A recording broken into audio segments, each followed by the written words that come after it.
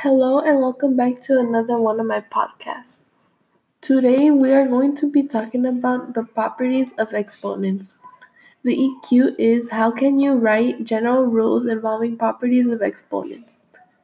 In our first example, we will evaluate 6.7 with the exponent of 0. If any number has the exponent of 0, the number itself is going to turn into 1. So in this case, we would have to change the number 6.7 into 1. Second, we are going to talk about what to do if there's a negative in a fraction. If you simplify an expression and there's a negative on top or the bottom, what you have to do is put the negative number on its opposite side, which is either going to be on the bottom if it's on top or on top if it's the bottom. This will make the exponent or number into a positive. This is all for today's podcast, and thank you for listening.